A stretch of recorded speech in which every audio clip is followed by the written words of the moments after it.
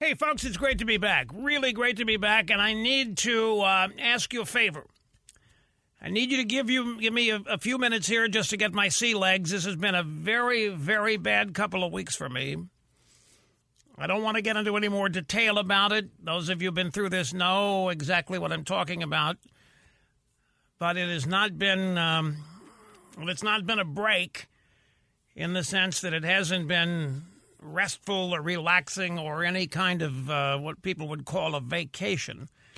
But I wanted to get back, and here we are behind the golden EIB microphone, the Rush Limbaugh program, where every show seems like the most important show, where every caller matters. Every caller, people move to the edge of their chairs to hear what the caller says.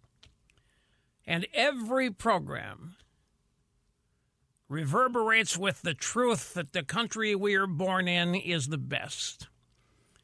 Great to have you with us. Telephone number is 800-282-2882, and I'm sure that numbers of you want to weigh in, and we'll do our best here to get to as many people on the phones today as possible. If you want to send an email, the address is lrushbo@eibnet.us.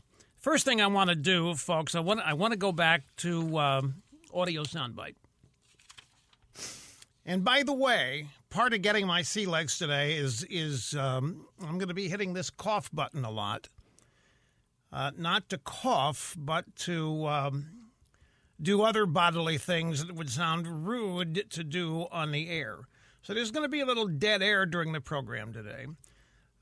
But that's not a major thing, nothing to worry about. I just wanted to prepare you for the fact that that is... No, I'm talking about blowing my nose. Don't go there, Snurdly. I'm just talking about blowing my nose. I'm talking about other stuff. Anyway, the primary... well, it's hard to say primary. So many people want to weigh in on so much today. And I don't really blame you. There's going to be a infinite number of emotions and explanations today, and I'm going to be weighing in myself on all of this. But I want to take you back to October 10th, 2016. This is before the election in 2016. This is before Donald Trump stunned the world in 2016. And the reason I want to play the soundbite for you is that I warned everybody of the very real possibility of what we are living through today. And can I tell you what we're living through today? Well, let me just give it to you in one short sentence fragment. One wrong word, ... The listening devices are out there. People monitoring this program and others, they're out there, and they're waiting for just one wrong word. That's how precariously balanced we all are here. For example, before I get to this soundbite, see, something I just said reminded me of something, a point that I wanted to make, and that is Bill Barr. Let me find it. Bill Barr has... Everybody's condemning Trump. I mean, really, that's the point. Everybody now. Lindsey Graham, we've got that soundbite. In fact, that's late in the stack. Let me see if I can find the number. Lindsey, have 14 standing by as well. The Attorney General, William Barr, who has resigned, said that Trump betrayed the presidency by inciting a mob. And I had a number of people send me this. Say, how can he do this? How can these people be abandoning Trump? Let me explain it to you. And I'll get right to audio soundbite number 18. If you today desire a life in Washington, D.C., and I don't just mean if you want to be in the Washington establishment, quote unquote, if you desire a life in official Washington, I don't mean if you want to work at Riggs Bank. I mean, if you want to live in the political elected class in Washington, you have to say that. You have to say it. There's no alternative for you. If you're elected, you might have, like Josh Hawley is not backing down. Matt Gaetz is not backing down. But most of them are. Because they desire a life in Washington, they have to say Trump betrayed the presidency. Here's what I said October 10th, 2016. The establishment, with everything they are invested in the establishment, remaining the establishment and in power, they're just not going to sit back and trust this to your votes. They're not going to trust this to an election, to a campaign. They're not going to trust it at all. They're going to do everything they can to destroy whoever it is that wants to take control from them. And in the process, they're going to destroy that person so as to send a message to the next guy, don't even think about it. Don't even try. Look what we did to Donald Trump. Look what we did to whoever is the message. Don't doubt me. That's 3 weeks before the election in 2016.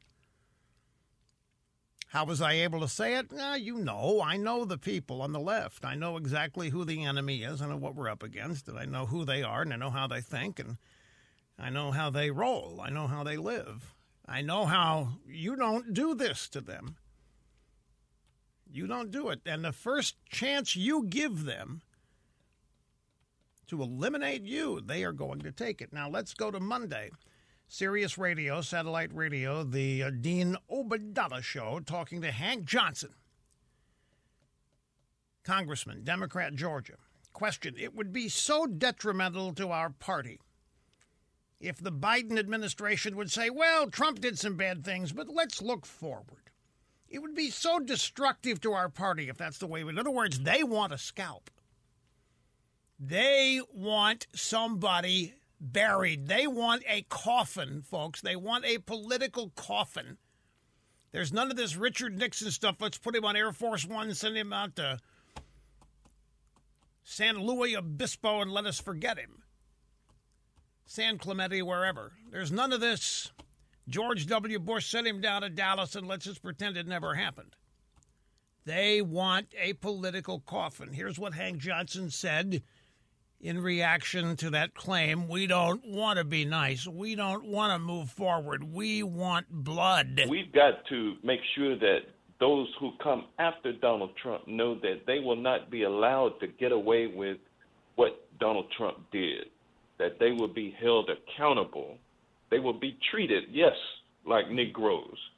They will be perp-walked to the jail, hands handcuffed, not in front of them, but behind them.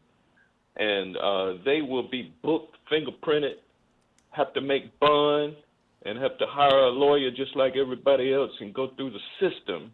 If we allow him to get away with it, there'll be others who try to do the same thing, and we don't even want them to think about trying to do what Trump has done. There you go. So, 3 weeks before the election, I essentially predicted exactly what's happened yesterday and today to Donald Trump, to you who voted for him. Hank Johnson comes along on Monday and confirms it. He doesn't know he's confirming what I said because he doesn't know what I said because Hank Johnson doesn't listen, but he'll talk to people about me as though he does. Here's Lindsey Graham last night's Senate floor after debate resumed on the objection to the Arizona electoral votes. Trump and I, we've had a hell of a journey. I hate it to end this way. Oh, my God, I hate it. From my point of view, he's been a consequential president. But today, first thing you'll see, all I can say is count me out. Enough is enough. I've tried to be helpful. There you have it. If you want a life in Washington, you have to say that. If you want a life in the political class, even as a loser Republican, you have to say that. That's the reality of life on the ground in Washington today. And it will be the case tomorrow. I don't know for how long it's going to be the case, but it is the immediate future. So get used to it. The voices of dissent will be silenced on Facebook and Twitter, including Donald Trump, including you. The voices of dissent will be dealt with accordingly.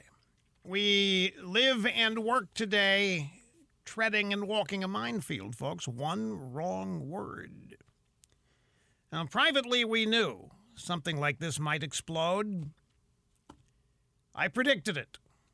Not to make a big deal of that, but I predicted it in 2016, even before the election. And it was not based on Trump then. Oh, it was, but it was based on how you do not do to the Washington establishment what Trump was in the process of doing. You just don't do it. You don't do it. You don't get away with it. You don't survive it if you do get away with it. That's what I knew. Well, there's a way to survive it. We've shown we didn't know how.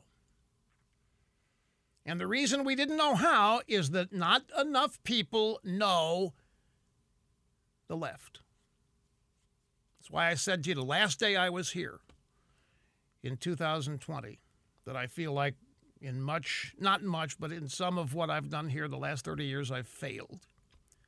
I've failed to properly educate and inform people about the most important aspect of our politics, who is the American and worldwide left. The way you survive these kind of things is knowing the answer to that. Not enough people on our side, elected officials included, have the foggiest idea even today who they are. And I don't mean by facial recognition. I mean by the way they think. Their lack of conventional morality. Their lack of a devotion to traditions and institutions that we all used to hold dear and have in common. Remind you of a John Adams quote here. One of my favorite founding fathers, by the way. John Adams said, maybe you'll listen if I say John Adams tweeted. Yeah, that's a ticket. John Adams tweeted this back in the 1800s, actually 1700s. Zuckerberg didn't know how to censor his own network then. We have no government armed with power capable of contending with human passion unbridled by morality and religion. In other words, you have to translate these guys. We do not have a constitution. We do not have the power to deal with immoral and unreligious or irreligious people. Avarice, ambition, revenge, gallantry would break the strongest cords of our Constitution as a whale goes through a net. In other words, our Constitution's not made for people who are not moral. Constitution's not made for people who are irreligious. Our Constitution is designed, said John Adams, only for a moral and religious people. It is wholly inadequate for any other. He knew that that was the limitation, because that's who they were.